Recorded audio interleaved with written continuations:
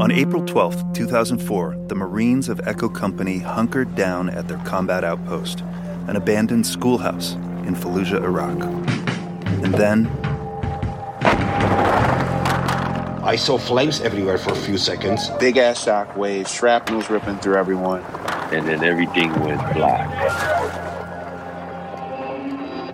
They were hit. Many were wounded. Some didn't make it home. See the hole in the building? It's like a square.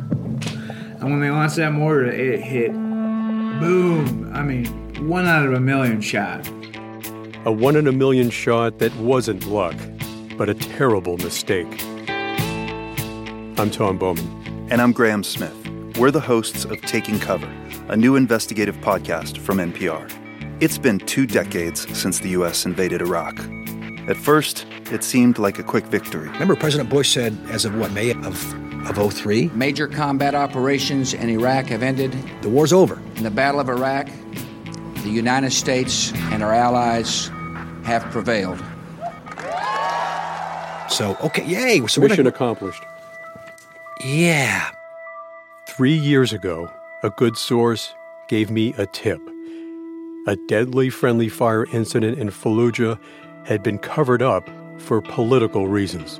I mean, I'm not looking to be a part of a smear campaign, like meant to make the Marines look bad. If your goal is truth, I'm down for the truth to come out.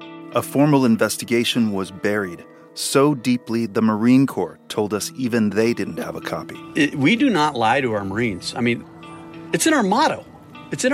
Semper Fidelis, always faithful. And faithful means we tell the truth no matter how much it hurts. There's something that hasn't been disclosed yet. Why are they keeping it why did they keep it a secret to begin with? We've been piecing together how it happened. Why? The fact that nobody has said anything, no paperwork, nothing, and I'm just now finding out there was even an investigation, that's kind of unsettling. Our investigation took us across the U.S. They said he died. I never knew his name. I can't find any document. Somebody took him out. That's a sin. And back to Baghdad. So why he didn't tell us? Why he lied to us? That's I want to know.